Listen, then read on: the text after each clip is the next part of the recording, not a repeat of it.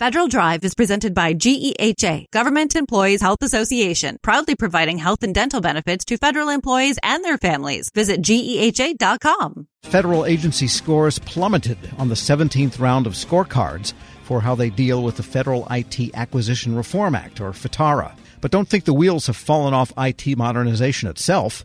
Federal News Network's executive editor Jason Miller joins me with why these lower grades aren't necessarily a sign of problems. And Jason is with us now. Let's start with the beginning here. Jason, how exactly did they do on the FITARA scorecards? There was only one A. This USAID, Agency for International Development, got their fifth A in a row and ninth overall since FITARA started. And the rest were B's and C's and even a couple D's this time. And the last time they did a scorecard, Tom, in September of 2023, there were no D's. This time there's 3 of them. Last time there were 5 C's. This time there's 10 of them. And last time there was 16 B's. Now there's only 10 of them. So you see grades dropped across the board. And Tom, this is, again, disappointing, but let's not, all run to the corner and cry. We're not going back to COBOL. It's not client server all over again, right? There are reasons for the drops in grades, and they're good reasons. And they are? Well, let's start with the fact they actually evolved the scorecard. And one of the ways they evolved the scorecard was with this brand new, something called the cloud computing category. And I caught up with Carol Harris, GAO's Director of Cybersecurity and IT, after last week's roundtable to find out more about this new category. The cloud category comes from work that we are currently doing for Mr. Connolly with regard to federal cloud procurement across the government.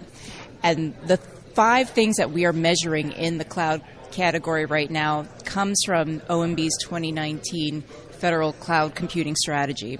So among other things, our agencies are required to ensure that the CIOs oversee modernization, that agencies have cloud service level agreements attached to all of their cloud deployments, as well as standardized SLAs, service level agreements. And so these are the things that we were looking for across the 24 agencies, and that's what we measured for the calculation of this category. GAO's Carol Harris says the new report on agency efforts to meet this OMB's Cloud Smart requirements should be out later this spring. She also highlighted one big concern that's already emerged from GAO's preliminary work around the implementation of, you heard her say, service-level agreements or SLAs for cloud instances. None of the agencies have fully implemented the 5 categories with the exception of DoD. And so that's something that we need to see improved progress in, and that's when I cited the 47% on average. That's what we're not seeing across the agencies in the implementation of these 5 categories. There's some surprise that DoD was the leader of this, but credit to them. When you looked at some of the other categories, are there also other areas that you would point to, said other shortfalls in terms of how the implementation's going that you can talk to a little bit? One of the most surprising things is, one of the key requirements is for high-value assets to have these SLAs and to have continuous awareness of the confidentiality, the integrity, and the availability of the assets and the information contained on the cloud for these HVAs. And that's something that we didn't see across the board. And that's, one of the areas that, in particular, agencies need to prioritize and get that addressed immediately. Now, Harris says comparing the previous scorecards, this one actually is not a fair comparison. It's more apples and oranges because of these, the cloud computing and other changes. And that's why the drop in grades actually is not too concerning for Congressman Jerry Connolly, the author of FITARA, Harris, and even the CIOs who spoke at the roundtable. And Connolly has been doting over these scorecards as if they were like his pet cocker spaniel for many years. What else did he change in this round of scorecards? Another big change is around the MGT Act, Modernizing Government Technology. Now, Tom, as a quick reminder, the MGT Act allowed agencies, authorized them to set up working capital funds to help pay for IT modernization from savings or leftover money. And I looked at this back when this was passed back in 2018, and about 17 agencies already had working capital funds that included IT, but maybe weren't related to the MGT Act. So they were, at the time, they were getting penalized for really something that many people would call semantics. At the same time, agencies, there were several who were unable to set up working capital funds because their general counsels believed they needed permission from the appropriators, which they haven't gotten. And in fact, the Department of Housing and Urban Development is one of those agencies. Sarah Jazz is the deputy CIO at HUD. She says HUD has a working capital fund in its CFO's office, but that does not support IT modernization efforts. That is something that has impeded some of the flexibilities that we would like to be able to continue to work towards. We do see some hope of that coming into the fiscal 24 year, and we're hopeful that that is something that we will be able to leverage in order to be able to quickly address some of the issues that are part of our long underlying strategies. HUD Deputy CIO Sarah Jazz, speaking at the roundtable last week held by Jerry Connolly around FITARA 17.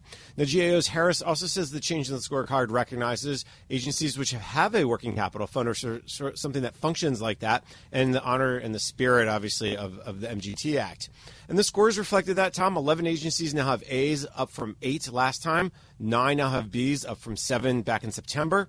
There are no C's this time. That's down from 8 in September. And actually, there are 4 D's this time, up from 1 last time. Harris says another big change is something called the Progress Tracker, where GAO and Connolly are paying attention to previous scorecard categories, where the committee decided agencies had accomplished goals like software licensing and data center consolidation. But there's a recent report from GAO that highlights problems with software licensing that agencies now have seemed to have stepped backwards. And Harris says that's something the Progress Tracker is designed to stop. That report was looking at what are the most widely and costliest software licenses across the federal government. And then the second part of it was, okay, of the most widely used licenses, what were over and under purchased? And we couldn't answer that last question because the agencies didn't have the information available to do so. And the key ingredients that you need in order to be able to know whether an agency has appropriately assessed the licenses for their organization is whether they have tracked the license usage and then also compared their inventories of software licenses against their known purchases. And we didn't see that in all cases. And so, unfortunately, we have seen the backsliding because they were in a position to do that in 2020. GAO's Carol Harris, again, after the FITARA roundtable held last week by Jerry Connolly, she says it's clear agencies have lost this as a priority because she blames it was not on the FITARA radar. All right. And getting back to Connolly and the FITARA radar, he added the transition to the EIS, that big GSA telecommunications contract. That's on the scorecard a year or so ago. But you found out something else about what's going on with EIS transition and the scorecard. Now, we know agencies, and especially large ones, have struggled to migrate away from the old networks contract to the EIS vehicle. And the FITARA scorecard showed not any progress in September. 10 agencies with passing grades, 14 still with failing grades for their transition, mostly or all from networks. But I've also now learned that Connolly asked GAO to report on the EIS transition progress. Now, he asked for that review in May 2022. That's when agencies missed that first real big deadline. But Harris says the work based on that request actually will start this spring. We'll be able to really dig in deep and ascertain progress and the reasons why agencies are not able to, make this transition on time. And we'll also dig into the missed cost savings as a result as well, because that's a huge component of this. But when you take a look at the progress that's been made, certainly over the past 2 years, agencies have, done their best, but we still have, I believe, 14 agencies that did not meet the deadline. And so as a result, you see those Fs on the scorecard. But in fairness, though, because they are, nearly 80-90% complete, we did factor that level of completion into their scores versus, no credit whatsoever, to be fair to them. We have seen some progress there, but we want to see more. Yeah, everybody wants to see more. Absolutely. And I think, a common factor, Tom, is around successful agencies have an executive sponsor. They have visibility across the agency and their telecommunications network and associated inventory. And I think that's something GAO will continue to look at in the coming months. Federal News Network's Jason Miller, thanks so much. Always a pleasure. And check out his story at federalnewsnetwork.com. Leadership today, especially within the federal workforce, is being tested more than ever before. As the Cybersecurity and Infrastructure Security Agency's Chief People Officer, Elizabeth Comstetter sees a focus on people as absolutely crucial to her leadership style. Comstetter joined Shane Canfield, WEPA CEO, to reflect on her years of experience leading in the federal human capital space. Hello, and welcome to the Lessons in Leadership podcast. I'm your host, Shane Canfield, CEO of WEPA. Today I'm joined by Dr. Elizabeth Comstetter, Chief People Officer at the Cybersecurity and Infrastructure Security Agency. Elizabeth, welcome. Thank you. Great to be here. In your current position at CISA, one of your responsibilities is ensuring a people-first culture. Explain what that is, and what's the role of leadership in creating and shaping that culture? Yes, at CISA, really paramount to our culture is a people-first driven aspect, so that we are really looking at how do we accomplish our mission through our people. And in order to do that, we really value our people. We want them to feel empowered and supported and respected, and also that their managers care about them. So well-being is important. Psychological safety in the workplace is important, so that all voices and ideas are heard. So I like to call it our North Star. Having a people-first culture really starts with the people in order to get our incredibly difficult mission accomplished. In terms of leadership, which is a great question, I think we all know that culture is really driven by leadership and the behaviors that we allow and we reinforce in our leaders. So we really work at making sure that our leaders are bringing out the best in their people every day. So again, that they feel they can bring their voice, especially an opinion that might not go along with the majority of a group, so that we get that diverse perspective. We get those different ideas and experiences. And that's really where we find that it's important that leaders are purposefully bringing out their talent on their teams to enable our mission. Yeah, excellent. We're going through a culture project at our work now. Oh, great. Yeah, it's been 6 months in the making, and it's going really well, but it is work. Yes. And it requires from the top down. So I'm also involved in that. I hear you. Great.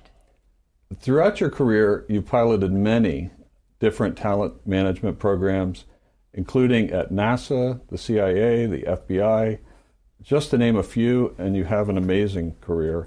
What have you learned, or how have you might have changed along the way in creating and leading those programs? Yes, and I am so honored to have had a career in public service across multiple federal agencies, always in the realm of human resources and workforce performance. And I think because I study organizations and people in them, I've come to realize, particularly in the federal government, that many of our programs are really grounded in the industrial era thinking, that this is organizationally structured in a hierarchy with boxes and lines on charts, with the center being around jobs and what do we need to get this job done in terms of skills and training. And what I found is that we're really not in the industrial era anymore, where we would promote the smartest people who knew that work, and they would then tell the people on their team how to do things and oversee that work. We're now in a digital era and the information era, where work gets done collaboratively across geographic boundaries and certainly across org charts. So we like to call it networks or hierarchies, and we really need to, again, unleash people so they can find those other people who are working on similar problems or have the right ideas. And so I really like to think of our work now in the talent programs being human-centered. It's more about the user and the experience than about the rules and regulations. So although we have to have rules and regulations, certainly in human resources, is that person experiencing what they need and getting what they need for their role at that time? So not so much on the job, but on the person. So for example, we're recruiting. What's the applicant experiencing? Because if they're not having a good experience with our organization from the time we're recruiting them, they're going to go work for somebody else. Same thing with like first-time supervisors. We know they need certain training, but telling them to sit in a class for 1 week and then hope a year from now they'll remember what they learned to apply, that's not really human-centered. The human-centered is, what do they need when they need it? And building modules or just-in-time training and bringing that to the people, to that user as they need it. So that's really, I think, the most important focus of talent programs today in this era, to enable the workers to be the best they can be in their roles. Excellent. New thinking. This is always an interesting question. Has there been a time when, as a leader, that you've made a mistake? And what is that? And I think most important, what did you take away from that? What did you learn from that? Well, I kind of chuckle because I think as leaders we have to learn to recognize our mistakes, admit our mistakes, and that they are opportunities to learn. And so I've had to do my own self-reflection on making mistakes and when things don't turn out the way that I expected them to. Makes me think of a time when I was at the Transportation Security Administration and I was a supervisor, and I was really embroiled with my program. I was the technical leader of it. I understood it. I'd run it for years. And I was making a briefing for a decision that had to be made about this program that was very near and dear to me. And I presented the briefing to one of the very senior people in the agency. And I think there are about 20 people in the room. And I had gone through the briefing, answered all the questions, and that leader then said, okay, I'm going to go around the room and get everybody's opinion, and then everybody gets to vote, which kind of set me aback because there were people in that room that didn't have any technical knowledge about my program. She even turned to the executive assistant there, taking notes on the meeting, and said, go ahead, and I want to hear from you. And I realized, in hindsight, I had stopped listening. I had been in transmitting all of my knowledge and what I saw to be the right way, and I was not listening to different perspectives in the room because I didn't value that they were bringing any kind of input to this particular decision. And it didn't go as I had hoped, and I left very disappointed and was busy blaming the senior leader and how that meeting was conducted, that she let all these people have opinions when they didn't know, in my mind, didn't know what they were talking about. And so in reflection on that, I realize, and now as I've moved into more senior leadership positions, I realize that was a mistake, that it actually is really important to listen, especially to people who have different perspectives or at a different point in the career, not just the people who know the program or the technical really well. And so that was a mistake I made, and I realized in my own sense I wasn't listening to very different opinions, and I probably should have, because I would have learned more about what was needed for this program going forward than just leaving getting upset that it didn't go a certain way. So I've really practiced active listening. I've practiced making sure there's very different people on teams and certainly on committees or councils, that we need early careers, people new to the agency, people who haven't walked in the shoes of the technical workforce, because they're asking questions we need to hear for these programs to be successful. Excellent. Your career in talent management means your work is very closely tied to people. And even your title, Chief People Officer, what does that mean to you to be a leader in the federal system with that focus? Isn't that a great title? I just love the title Chief People Officer, and I think it's my dream job, really, to be focused on people and culture and the workforce strategy for the whole agency. And I'm just so excited to be at CISA at this point in time. We're only 4 years young as an agency, so we're really still creating who we're going to become as an agency and what is our culture and what kind of people and talent do we need to be sure we have to be successful. So it's very exciting for me to be in this role with a intentional focus on culture, because it's one of those things, if you leave it to chance and you kind of hope it goes the way you want it to, it probably won't. So by building programs, including leadership development programs, including any kind of training and learning and career growth and engagement programs and listening programs, that's what's really key for, I think, for our agency, and particularly me in this role. I think in the federal government, we got used to doing annual survey, the Federal Employee Viewpoint Survey that OPM, Office of Personnel Management, runs every year. So we would do a survey and we'd read it and we'd say, oh, this is the opinion of our people. And then we would do action plans, and then we'd roll out certain activities that we would hope would increase engagement. In this era, you can't do once a year and understand what your employees' experiences are, what they need, what's working well, and what needs to improve. We need active, ongoing listening programs. So one of the things we're doing at CISA is having more pulse surveys, having more focus groups and what we call sensing sessions, expecting our leaders to have office hours where anybody can come and just talk about what's going well, what do they need, how are things going, because we feel like it is an ongoing need to hear from our people. And I think in this role and over the years of serving, I've also realized there's never a one-size-fits-all. You know, we think certain people need certain things at certain times in their career. There's no one-size-fits-all. Neither can we also customize everything to every individual. So there's got to be a sweet spot in building really great talent programs, but also, like I said, thinking about, can we do this in modules? Can we make it a menu? Can we do it just in time as people need it so they can practice the new skill or knowledge in their role? So I think we have such great opportunity, again, with the technology that enables us to really focus on how we connect people with their work and their team to get things done in very new ways. This is always an interesting question. Is there a figure, either from your personal life, your past, somewhere in history generally, that inspired you, your leadership style, how you view leadership? There are many figures who have been very inspirational to me, but there is one that sticks out, and that's my mother, Paula Brownlee, who has been a very inspiring leader to me all my life. And I think because, first and foremost, she had a strong family and a strong career. And that's something I always wanted. And I saw her first as my mother, but then I also saw her as a leader in her career and in academia, which was her chosen field. But I always knew her family came first. And as I saw how she balanced different family needs with also a growing and more prominent career positions in leadership, that she had to balance that.